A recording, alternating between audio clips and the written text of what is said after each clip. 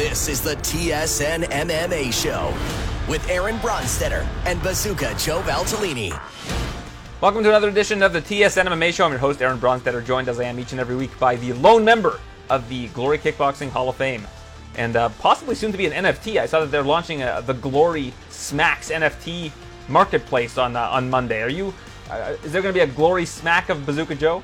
Yeah, I think they have the first launch of guys out, which obviously is the current guys in the roster, but I may or may not be in the second release of the second group of fighters, which it's exciting. So Glory Smacks. Mm-hmm. I'm all set up. I'm learning the lingo. I'm trying to get in there and try to get my hands on a few of them myself. All right. Well, if you're ever not able to do the show, like next week, for example, because you're going to be in Belgium, I'll just buy the NFT, and the NFT can host the show with me.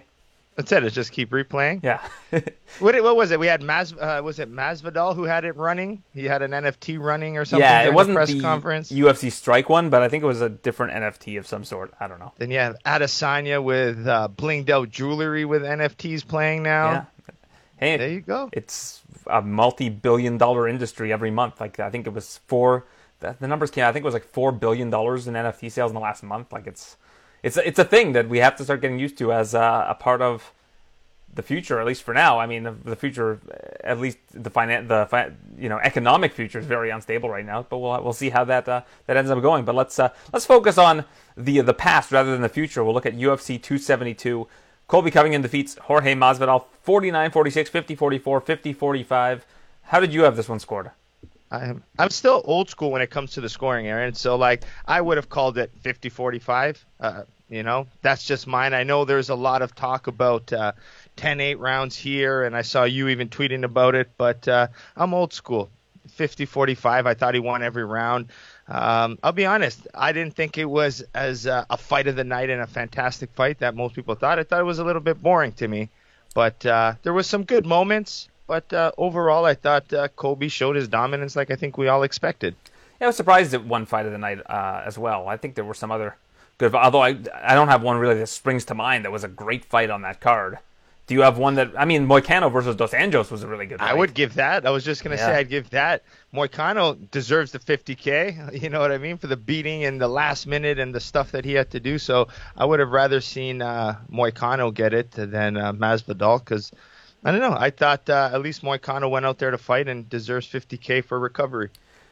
I had Masvidal winning the second round. I thought that if you were looking at impactful shots, I thought Masvidal landed the more impactful shots, and I thought that Colby used his grappling more for control than for damage in the second round. The fourth round was really, teetered on the edge for me. I ended up giving it to Masvidal. I'd have to probably go back and watch it. When I'm scoring these fights, I'm scoring them in real time at 12:45 a.m., right? So my brain isn't exactly processing it the same way it would if I rewatched it in the morning. But I spoke to a judge about the fourth round in particular, and they basically said it's at the discretion of the judge based on how much damage they thought that Masvidal did with that one shot that kind of dropped Colby. Yeah. And if you're basing it on that, that's kind of... So I'd have to kind of go back and watch and see the impact, because Colby also landed some really good shots early in that round. He landed that barrage that kind of had Masvidal on the ropes. Yeah, Masvidal was just kind of shelled up there eating shots for a good 5-10 seconds versus that one big power shot. So yeah, that was the one I was thinking. I was curious what your thoughts were, because the one shot that Masvidal landed, you seen Colby's knees buckle out and kind of just he ate it really bad. So that was the most damaging shot of the round. It did the most damage visibly. So, that was the round in question for me for sure, if I had to give one to Masvidal. Yeah, and really the big question for me on that one is, do you value that one big shot that Masvidal landed over the accumulation of damage that Covington landed over the course of that round by the volume, right? So you kind of have to... It's very important. It's tough to kind of discern. I gave Covington the third round 10-8. If I went back and watched it, it might end up being a 10-9. I don't know. It's I was the only one who gave Jorge 2 rounds though that I saw. So I kind of have to go back and watch and see. Maybe I was seeing things incorrectly. I don't know. Night of the fight, it's hard to kind of make those decisions, I guess. And a lot of people were criticizing my scorecard. And I'm thinking the second round, most of it wasn't even broadcast in the U.S. ESPN Plus went down for 2 or 3 minutes. So you're questioning my score. You didn't watch the whole fight. Yeah, that's funny. But did you give a 10-8 round to it? Yeah, Colby, the third one of the rounds? Yeah. So yeah, there's so much. I don't know. Like I'm still honestly, as I say, old school when it comes to the scoring. I didn't know if any of them were such big beatdowns for a 10-8 in my opinion. You know, it was still, I can see why it was given, but again, I think you really got to beat the crap out of somebody to give him a 10-8. It's only gotta one be judge bad. gave him a 10-8. And the reason why I gave him the 10-8 is because it was like 4.5 minutes of control where he was landing strikes for a lot of that time, was just landing ground strikes, ground strikes, ground strikes. So is the accumulation of damage enough to give it a 10-8? I don't know. Again, I kind of have to go back and watch it and think it over and see how I feel about it. Even your tweets, though, you kind of justified your answer, right? You said based on the 3 Ds, right? Which was his damage, dominance, and duration. Dominance and the duration. Dominance and duration were definitely there. But Yeah. I know that judges... It was dominant. Yeah. The judges are kind of said you need to have 2 of the 3 Ds, but one of those 3 Ds typically has to be damaged. That's why I was kind of on the fence about it, is because, like, was the damage there? Enough. And the answer to that I don't really know. I'd have to, again, go back and kind of watch it. But at the end of the day, the right person won the fight. I wouldn't make a case that Masvidal won the fight. There's no way you can give Masvidal rounds 1, 3, and 5.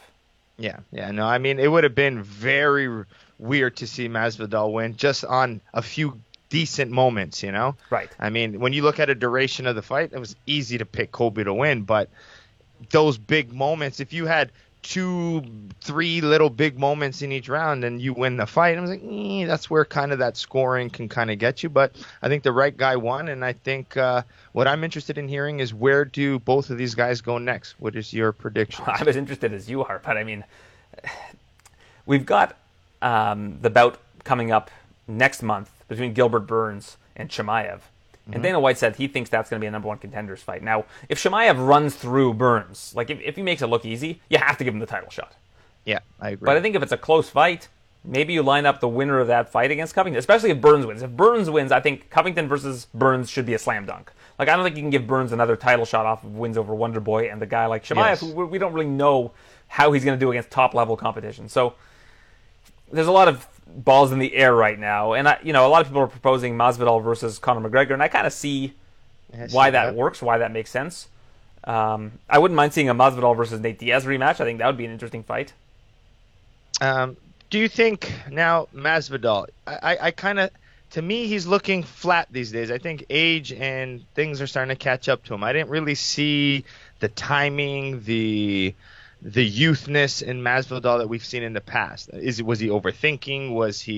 Was Colby more in his head than we thought? But I don't know if I can see Masvidal sitting in that top of the division for much. I think I see a few more fights left for him. I just think styles makes fights, right? Like, if you look at his last 3 fights, they're against Usman twice and against Covington. So the threat of the wrestling makes you have to process a fight differently. Whereas when he was against a guy like a Darren Till, or he was against Nate Diaz, that fight is not really likely going to the ground. And Jorge's actually a pretty good wrestler. It's just he's going against elite wrestlers. And when you're pretty good, like if you're a pretty good striker and you're going against an elite striker, like Bryce Mitchell, I'd say is a pretty good striker.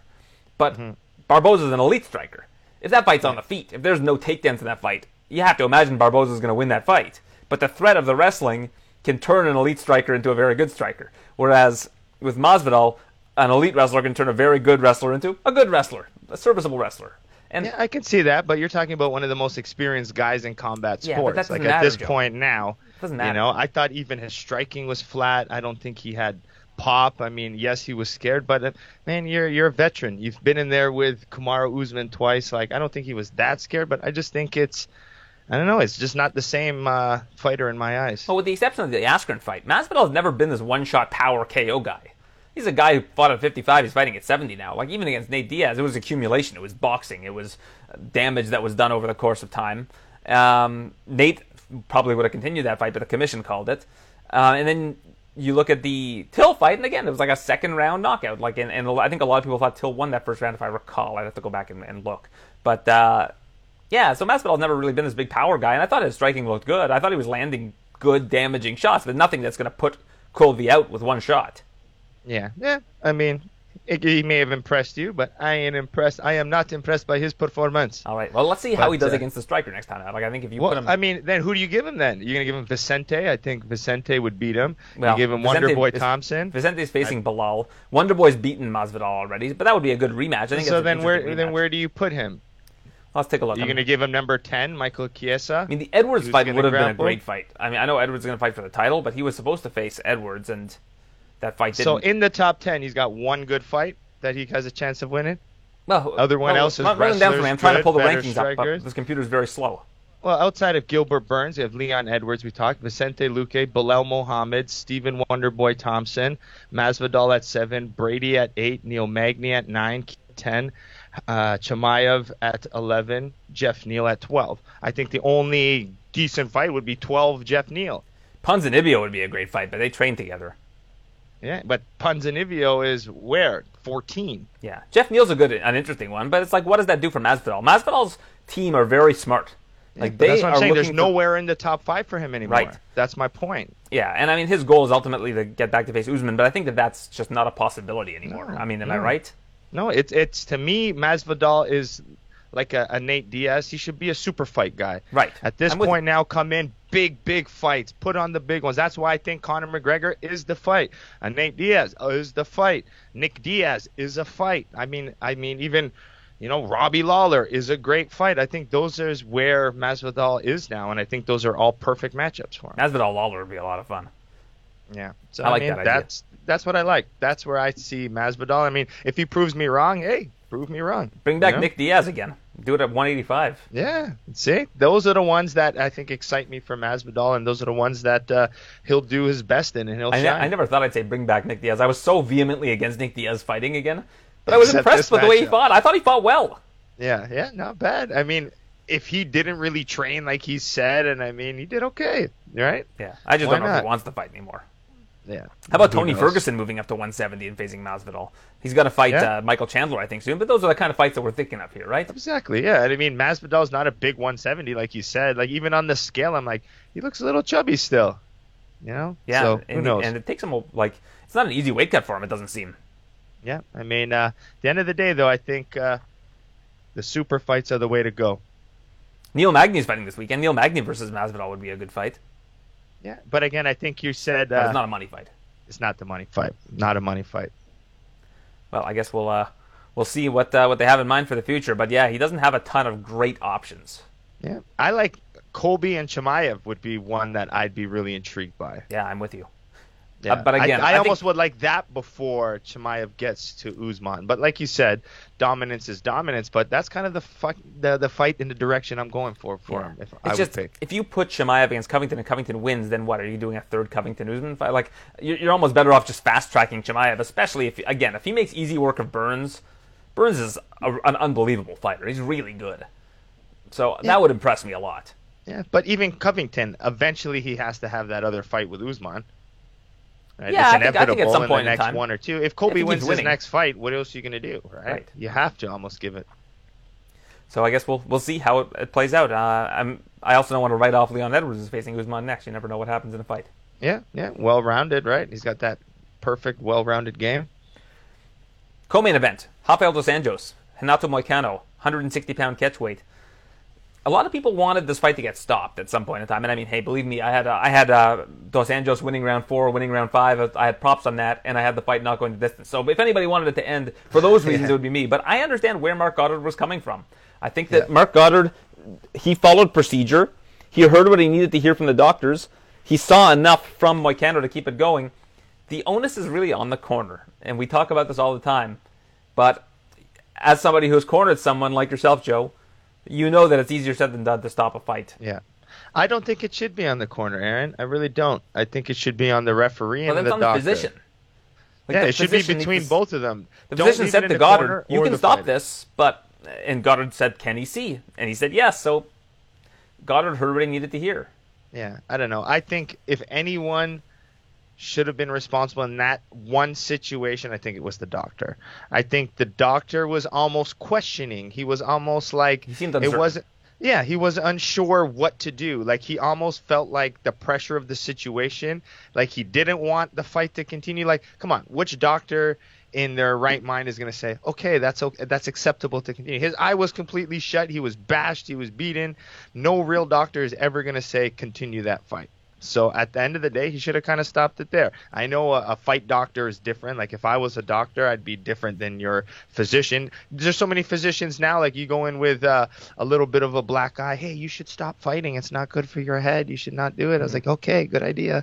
But at the end of the day, I mean, I think the doctors need to step up and be doctors and tell them if the fight should go on or not. Goddard is not a doctor. He cannot assess. You and can Goddard see asked it, him the right questions. Yeah, but I mean, it's not his responsibility. He's not a doctor to be able to get that information and make a decision. Every fighter also is going to lie to you and say they can see. I don't know any fighter that's going to say they're not going to want to see. If unless they want to quit, they're going to say, I can't see. He passed the eye test, Joe. Like his eyeball was following the finger. He asked how many fingers were being held up. Like he did the procedure was followed, right? Yeah. I kind of agree with you, though. Like if the doctor thinks that the fight should be stopped, he needs to just say, yeah, I don't think that there's a reason to keep this going.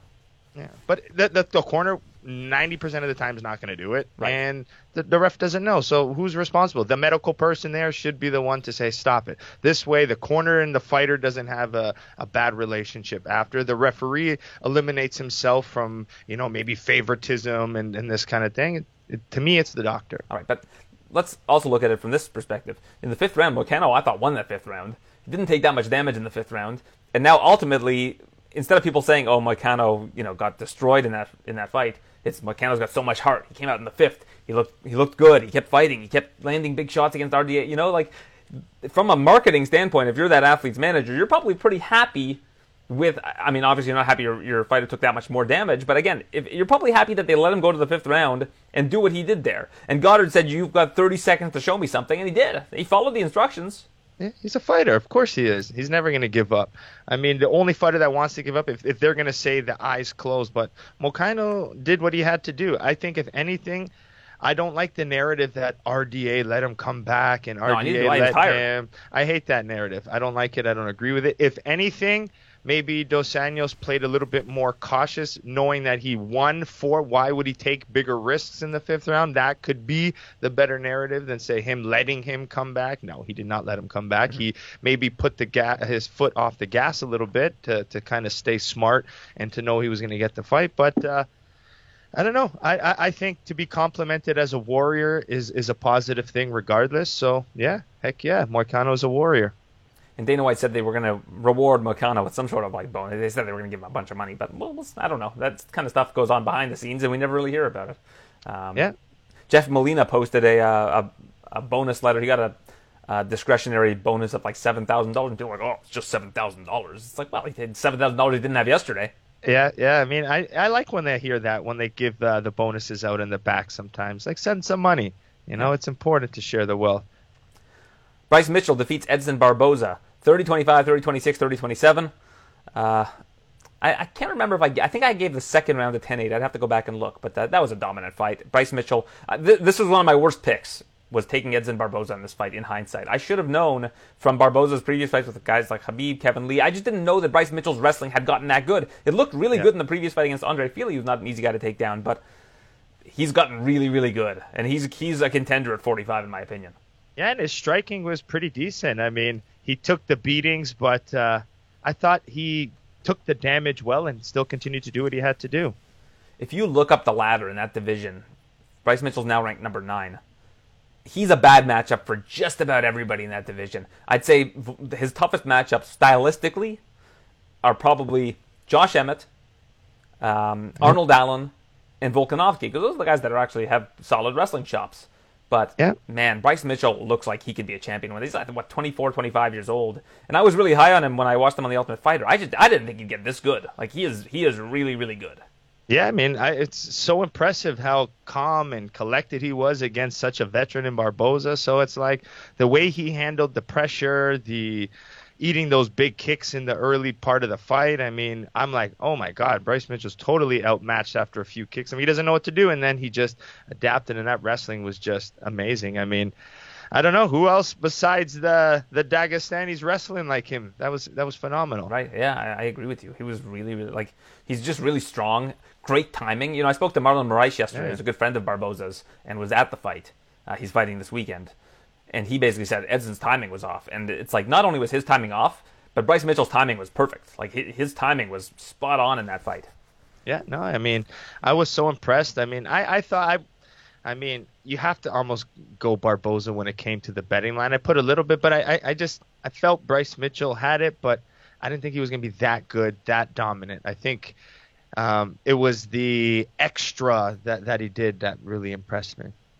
Yeah, he just looked phenomenal. And I thought that Barboza made good adjustments, too. Like, they told him, stick with your boxing, try not to throw kicks. It looked like it was working for a little bit of the third round until Mitchell got that takedown. And Barboza, he's just not that good at getting up. Like, when he gets taken down, we saw this against Khabib, we saw this against Kevin Lee, he just looks defeated. And it's like, I don't know if it's like PTSD from being taken down and held down in previous fights, that it just there's like some sort of mind block that prevents him from getting up, or Bryce Mitchell's just good at controlling. He's a good wrestler, right? So, yeah. But Bryce Mitchell's not a guy that I think comes from like a wrestling pedigree. He's just one of these like farm boys that's tough, like he's farm strong. Yeah, I mean, what impresses me and I like about the style is I love seeing fighters who don't play the part, right? They kind of you don't expect him to be good based on his look and the way he talks and the way he lives. And then to see someone as dominant as he is, it's just, it's fun. He's making a donation to a local charity in Arkansas. That's good too. And Dana White said he'd match it, and so that's all good. Yeah, I like when Papa Dana steps up sometimes, because it's like, hey, Bryce, this is half your purse, man, $45,000. He's like, hey, don't worry, I'm gonna pay. Keep your money, save it. I'm gonna pay your part or something like that. And Bryce Mitchell's like, I'll just donate it to another charity. Like, he just wants to help. He wants to feel good about it, right? Funny, I know he wants to keep his money, but from watching him on UFC Primetime, UFC Embedded. No, it was the other one, Countdown. I watched him on Countdown. He's just got this big farm, and he just enjoys, minding the land. He doesn't seem to want for much. Yeah, that's kind of what in the next few years, I'm going to get we've already named it Bazooka Ranch. I'm going to get a big piece of property, and I'll self-sustain, live up there. That's it. There you go. Well, it's probably the right thing to do at this point in time with these Toronto real estate prices. That's it. No, I mean, buying that land's expensive, but at least I can do what I want on it after. Yeah, take a barn, repurpose it into a gym. Yep. Put some nice. If you open that up, I'd love to come and visit and hit some pads with you. There you go, Bazooka Ranch. Make sure I stretch first. Yep, you don't want to be pulling those hammies. Yeah, that's what happens at 40. You need to stretch for a while. You have to. Yep. And my wife was like last night. She's like, "Man, I walked the dog and I'm all sore." She's like, "I just didn't do my morning stretching." It's like, we're at that age now. That's a thing. That's a real thing. Yeah, even me now, I still feel it. I used to be able to just get in there and spar. I was like, man, I need to warm up these bones and joints a little bit now. Yeah, there's nothing like being young and just being able to just go. You go play basketball, it's like whatever. You don't stretch, just go and you can do whatever. Yeah, no, I could still do it with fighting because of experience. But like if it's any other like the heavy lifting, and no, I need warm ups now. Kevin Holland defeats Cowboy Oliveira, second round, 38 seconds. I gave Oliveira the first round, and so did Holland's corner, who basically gave him instruction. He followed it to a T and got him out of there quickly. Yeah, both. I call this fight the team no jabs. For some reason, these guys don't like to jab. They like to sit in mid-range and not throw any jabs. So I was more upset that they didn't throw jabs. So there's always certain fights. I was like, I like the fight. It's good. But there's one thing technically that happens in it that I can't like get past it. Like if someone hurts someone's leg and then they don't go back to the leg, I literally watched the fight like this with my hands on my head being like, how? Why? And this was one I was like, two tall, long strikers and nobody's throwing a jab. So that was my frustration in the fight. Great fight for Kevin Holland. I'm happy for him. I love his manager who's helping me out with some stuff too and getting me some sponsorship stuff. So Holland's manager? Yeah. Oren Hordak, shout out. Nice guy. He hooks me up with the mybookie.ag on every pay-per-view. So, but yeah, I mean, I'll message Oren too and say, get Kevin working that jab, because if he can use that jab with that reach and the way he sets up his power hand, it'll just make him a phenomenal striker. I mean, it was just that little missing touch of the jab, which will make Kevin Holland really good. Well, if you want to cut out the middleman, I'll give you Crew Bob Perez's number. You can just go right to him. Oh yeah, I'll talk to Crew Bob. He's was Think's coach, right? Who? Stipe's coach, I believe. No, Crew Bob Perez is Derek Lewis's coach. Okay. Yeah. Well, does Derek Lewis have a jab? I don't think so. Yeah, not really. He doesn't need it. So that's why he's been in the heavyweights too long. He needs to get Kevin Holland jabbing. But I don't know. I heard Crew Bob's pretty good. Don't know much about him, but I'm not taking anything away from him, obviously. But just get him. Well, he just started working with Kevin for this camp. Kevin previously was working, I believe, in Dallas with, or Fort Worth actually, with why am I forgetting his name? Travis Luter is his BJJ coach. I don't know who was doing his striking with him, but yeah, he's been going back and forth, I think, between Houston and Fort Worth to work on his grappling. A lot of good potential for Kevin, though, I think, in the welterweights. But the problem is, as we know, the division is stacked with wrestlers. So we got to kind of see how Kevin Holland is going to deal with it. I know he's really focusing on the wrestling aspect of his game, but I think as he moves up, he's going to have to really make sure his grappling's on point. Yeah, but he can control distance so much better in that division. Welterweight. Yeah. He's got an 81-inch reach. Like, I think it's the most ever for welterweight, right? So yeah, we'll and see. He looked good. Apparently, the weight cut was comfortable. So first Big guy on the Mel's scale. doing the thing. Yeah, heck yeah, looks good. I'm excited for him. I think it's going to bring some nice addition to the welterweights. And speaking of those lacking a jab, you've got Thiago Santos in the main event of this weekend's card, which we'll get to a little bit later on. Shout out to the co-main event podcast who have said that basically Thiago Santos was never taught the jab, and when he gets hit with one, he's like, "What was that?" What was that? Yeah, it's frustrating. Like, I go on rants between low kicks, calf kicks, and jabs. So if you ever want to hear me rant, those will be probably the topics. Sergey Spivak defeats Greg Hardy. Greg Hardy's third straight loss by KO or TKO. First round, 2 minutes and 16 seconds. Greg Hardy's contract is now done with the UFC. I'll be interested to see if they decide to bring him back.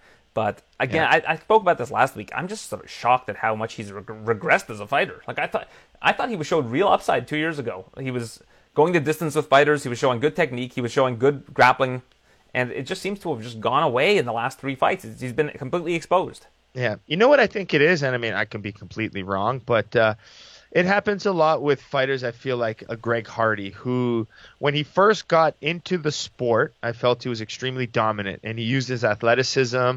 He just didn't overthink. And I think once you start studying the mastery of martial arts and you start thinking of the details and how much is actually behind, like if you think of, just throw a jab, there's so much details in your experience behind landing it successfully: footwork, angles, extension, the way you set it up, the way you feint, are you probing with it, are you spearing? So there's so many million things. But as he's learning all this detail, I think he might be overthinking. So when he's in the cage now, he doesn't just rely on his natural, like, I don't care, I'm going to fight. The thought process is maybe slowing him down, and it might take him another year, but then once it catches, I think he'll do really well. So I think if we give him another year, wherever he is, I think he can still do damage and still improve. I guess we'll see. And like you mentioned, when you are having success at heavyweight and you're getting early finishes, like, the fundamentals don't compute as well because what you're doing is working. Yeah, and again, he was getting away with fast finishes too because he was so big and strong. And then he was kind of like, oh my God, I almost gassed out going 3 rounds. And then next thing you know, you're being patient. You're holding back that power because you're scared to get tired.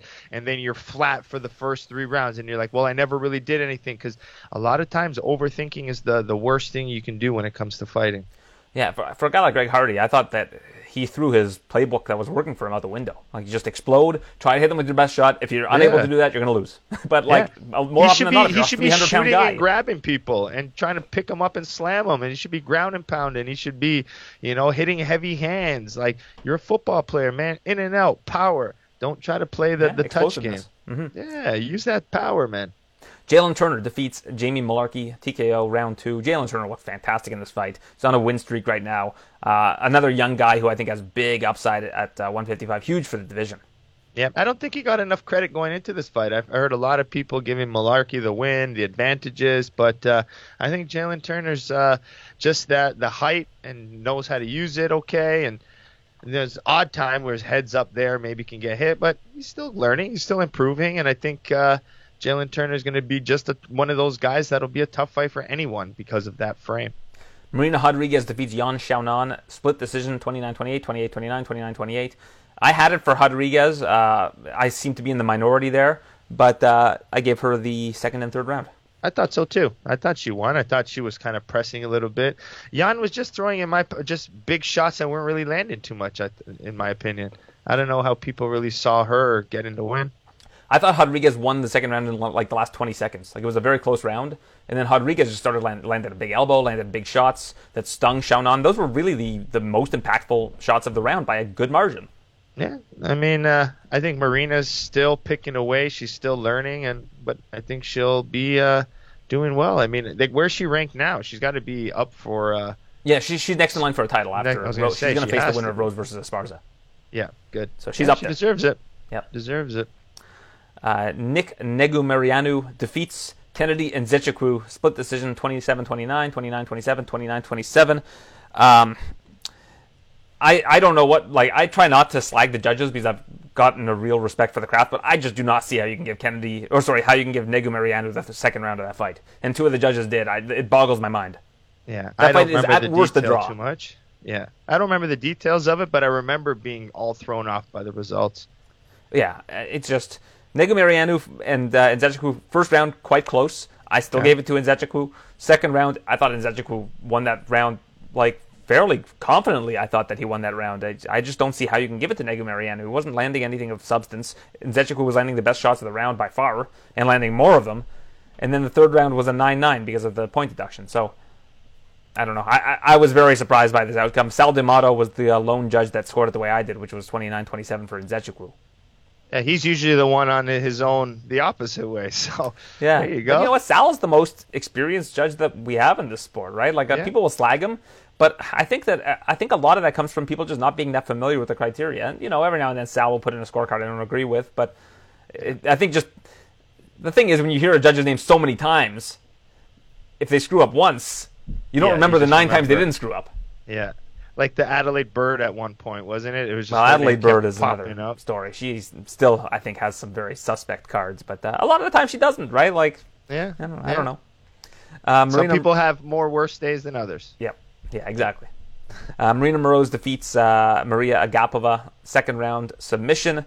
Feel good for Moroz. Obviously, a lot on her plate. Not just the bad blood between her and her opponent, but more importantly, she's from Ukraine and everything that's going on there. Seems like she was able to get some positive energy from the strength of her fellow countrymen in that fight, and just a big win for her. Couldn't be happier to see her get a win in this, under these circumstances. Yeah, I mean, and an underdog too. She came in and to get the submission as well. It was a nice story, and I think she got a lot of attention from it, which is deserving because it's the amount of stress to fight alone and just the extra pressure of what's happening in the Ukraine is just. I think everyone felt for her. I think everybody did. I found out over the weekend, the Ukraine is not proper. It's just Ukraine. Just not the Ukraine? Yeah. For whatever reason, for years people have said that referred to it as the Ukraine, but it's just Ukraine. From Ukraine, not from the Ukraine. I You're from Canada? It sounds more natural to say the Ukraine, but that's just because we're used to hearing it. I'll still probably say the Ukraine. Okay, well, you're not doing it's news only broadcasts. Ukraine, though. It's only Ukraine. I'm trying to think of other places, other countries you would say.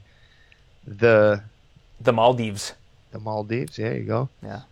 That's it. What other? It might just be called Maldives. I don't know. Put it to? That's a tough one. But okay. The Republic of China. The Republic. The United States of America. But nobody says like the followed by just country name, except I guess the Maldives. All right, Umar Nurmagomedov breezes through Brian Kelleher.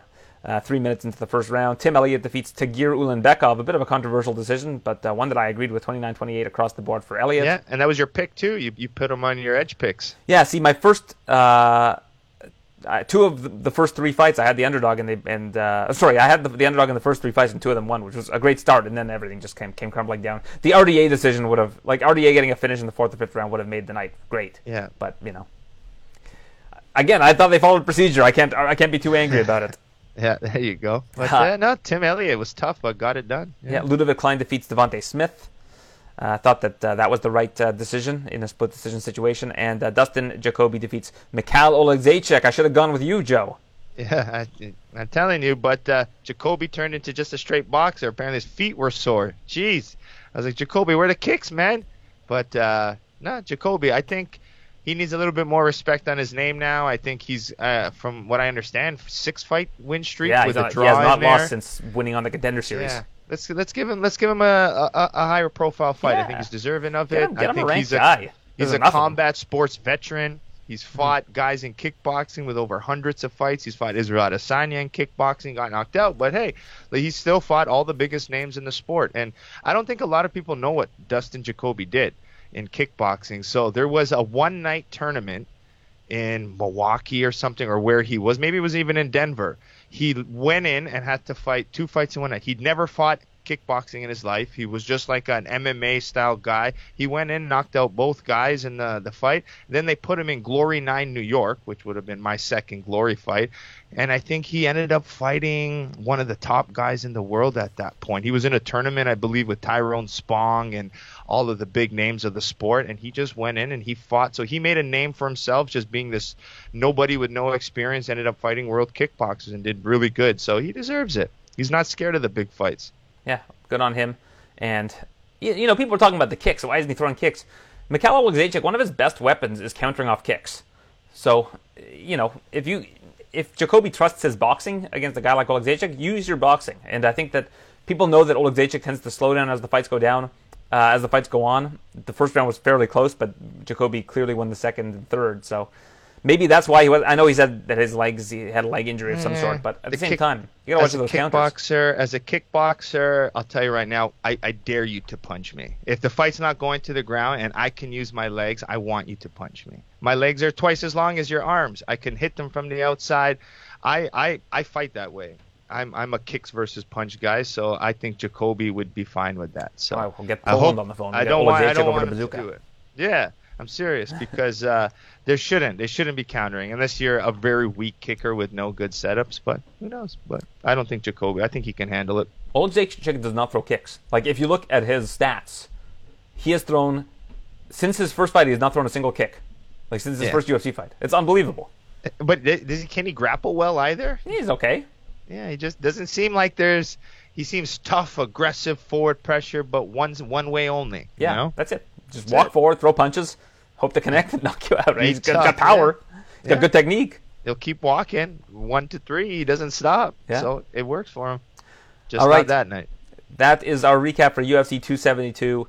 Let's transition to this weekend's card. It's a solid card. UFC Fight Night, Ankalaev versus, I guess it's Santos versus Ankalaev. But Ankalaev, a pretty sizable favorite here, minus 600 against Thiago Marreta Santos at plus 435. I think that's a bigger favorite than John Jones was over Thiago Santos, but I'll double check that.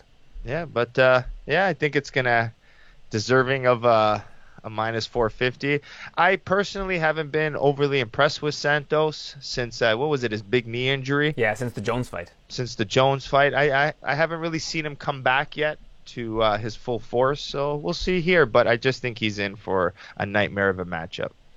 Yeah, Ankalaev is a phenomenal fighter. I think I've said this time and time again, I think he will be the champion in that division one day. He's only 29 years old. Great fighter. And you go back and look at this guy's history.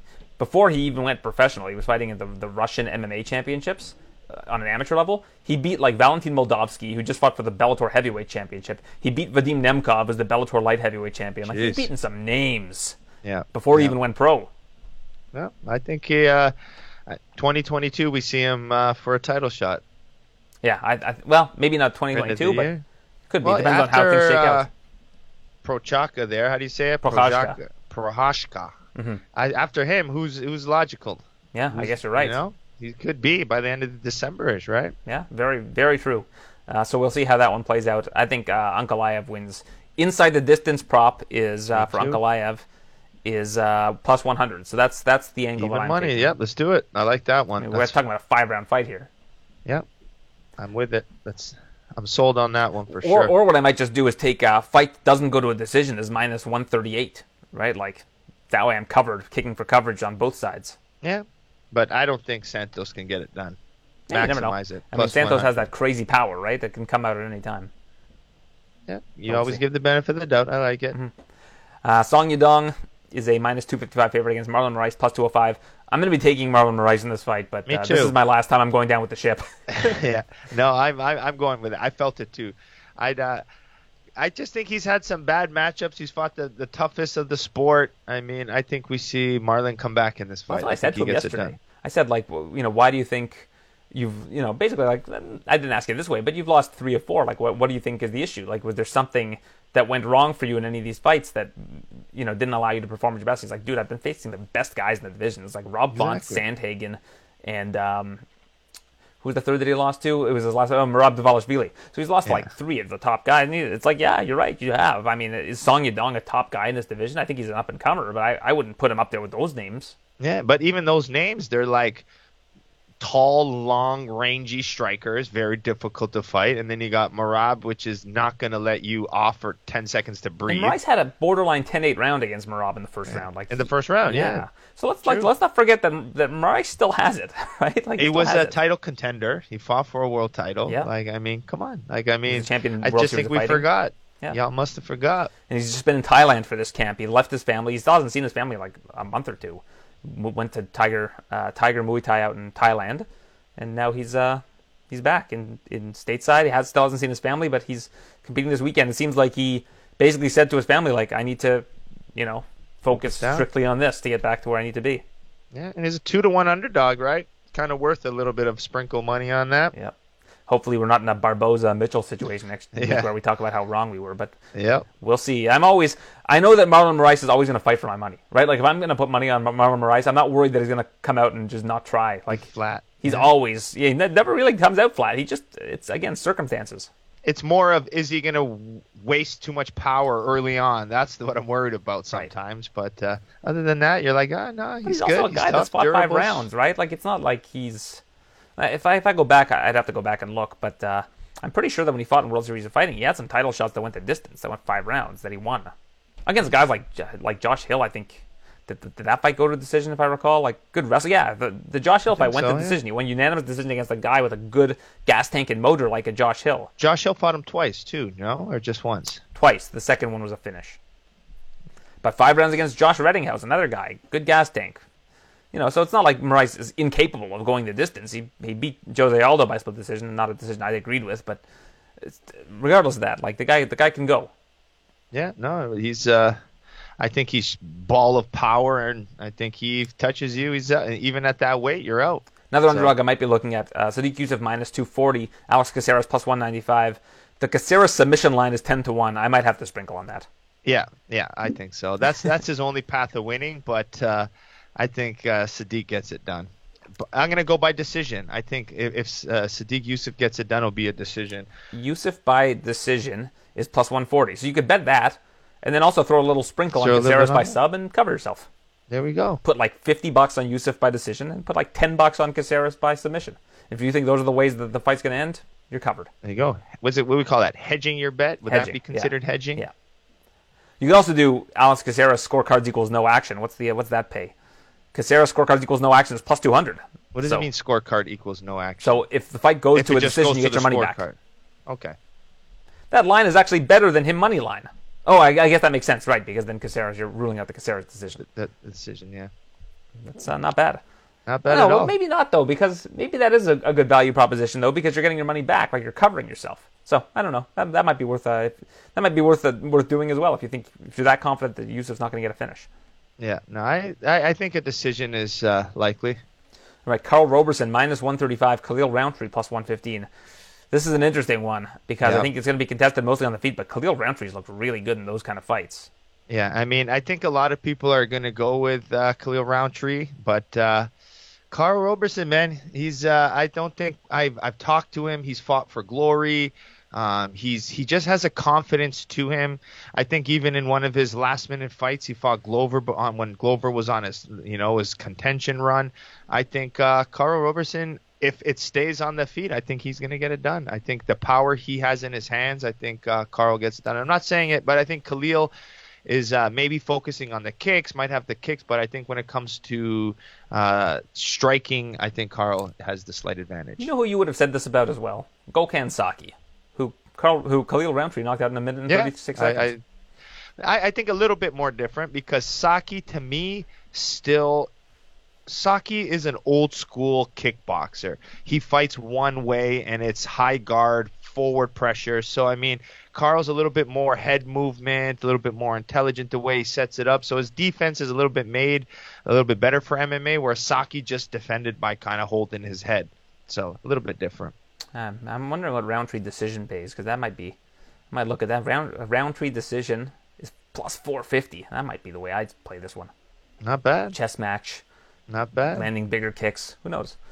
Drew Dober minus 180. Terrence McKinney plus 155. This opened a lot wider. I think Dober opened at like minus 275 or something like that. Big money coming in on McKinney. Yeah, McKinney's what? 1 week notice, if that? He fought 2 weeks. He didn't fight on this past card, but 2 weeks ago. Basically 1 week notice, yeah. Yeah, I mean, hey, we It's got a to tall see. order.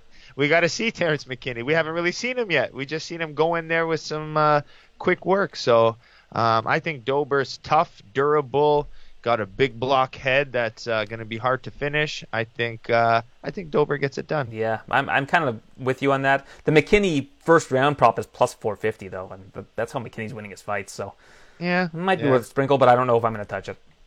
Yeah, I think I'm just going to watch it out and play, or I'll put Dober in a parlay. Well, if we're talking kickboxing, Alex Pereira, probably top of mind, minus 180. Bruno Blindado Silva, plus 155. This is going to be the fight of the night. Yeah, could be. Silva's a sick fighter. As I'm going to repeat, as I repeated, I think a month ago, I still have to call him Alex Pereira. I will not call him Alex Pereira because that's not how I refer to him this last decade, and I can't change it now. So Alex Pereira, to me, is he's got the touch of death. And I think no matter how good Bruno Silva is, and he may have the more MMA experience, when you have that factor, you have it with the experience on the feet, I can't see Alex losing. I'm going to be parlaying him with somebody. I'm not.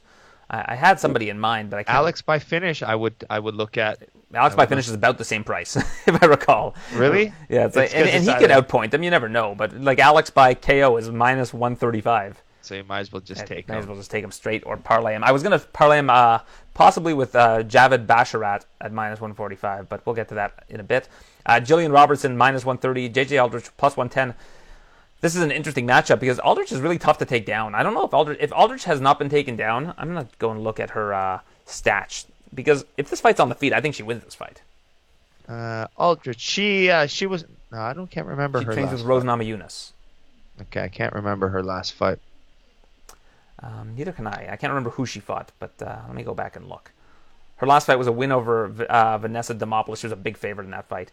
But yeah, if you look at takedowns, she's been taken down twice, or I guess 6 times if you count her first fight, but that was a long time ago. But she's been taken down by Polyana Viana and taken down by Lauren Mueller against Jillian Robertson. Like, if Robertson can't take her down, I think that this is Aldrich's fight to lose, honestly. But I don't think I'm going to be touching this one. A little bit too volatile for my liking. Yeah, I'm staying away. Javid Basharat, minus 145. Trevin Jones, plus 125. I was really impressed with what I saw from Basharat on the Contender Series. I think that he is a favorite that is possibly worth backing here. I'm trying to... My computer froze here. I'm trying to see the card again. But we can move on. Do you have any thoughts on Javid Basharat? No real thoughts on that one. Matthew Semmelsberger, minus 225. AJ Fletcher, plus 185. I'll be taking AJ Fletcher here inside the distance. This guy is just... all he does is look for finishes. He hunts them. He's plus 300 inside the distance. I don't think this guy's ever gone to a decision. And I know the level of competition is a lot higher, but I'm just impressed with how this guy is always looking for ways to finish fights. So I know he's the underdog here. Semmelsberger has been impressive lately, but I think that the value is very high on this particular fight. Now, with AJ Fletcher, it could be a mistake, but the UFC has his record as 1-0. Is that a mistake? He fought on the Contender Series. I don't think he's definitely not a 1-0 fighter. He I fought was on going the to say, Contender like, Series. did he have like a sport behind him to get into a UFC with 1-0? Exactly. You know, unless you're... He's 9-0. Okay. 25 years old, 9-0. And if you look back at who, like his methods of victory, it's like just all finishes. And then when you saw him in the Contender Series, he was just looking for finishes. So I'm gonna take him inside the distance here against a really tough guy in Semmelsberger. But so for 3 round 1 finishes in a row, and then prior to that, he's only got 1 decision win in his career. So let's see. All right, I'll keep an eye on these guys. Yeah, worth Don't watching. know much about them, but I'm watching. Miranda Maverick, minus 310. Sabina Mazo, plus 245. This one's dog or pass for me. Miranda Maverick's been very impressive to me, but this is, again, another volatile fight. Sabina Mazo is still young. She's training out in Glover's garage with Alex Pereira, your guy, and with Wellington Turman. So I'm eager to see how Sabina Mazo does with a bit of a change of scenery. And she's probably training with Alex. I don't even know what to say anymore now. You can say Pereira. Alex Pereira. His sister's back in Connecticut too, and she was a great kickboxer. Kind of fights like him too. She's fought for world titles in Glory as well. So I'm sure they're perfect, training partners as well. All right, Damon Jackson, Kamuela Kirk, even money. I don't really have a lean on that one. Chris Martino, minus 145. Guido Canetti, plus 125. Kennedy's getting a bit long in the tooth, but I think he might be able to win this fight. I haven't really looked that deeply into this one. Dalcha Lunjabula, minus 120. Cody Brundage, plus 100. Interesting one there. And Azamat Mirzakhanov, minus 165. Tafon Nchukwi, plus 145. So that wraps up our preview. I've got to leave in about 3 minutes to talk to Kayla Harrison. So why don't we talk quickly about Kayla Harrison? Let's hear it. She has re-signed with the PFL. PFL matched a contract offer from Bellator, and she will be in the PFL on what they are saying is a multi-year deal. Yeah, what's your thoughts on it? I think she's made a lot of money with them. They made a good home for her. I personally would have liked to have seen her in the UFC, regardless of the money, but money talks, right? You know what? It doesn't matter what I think, as The Rock would say. They had matching rights. It doesn't matter. They had matching rights. Yeah. So unless a promotion is going to really pay through the nose for her, like big money, because the money associated with this one, from what I'm told, is really big money.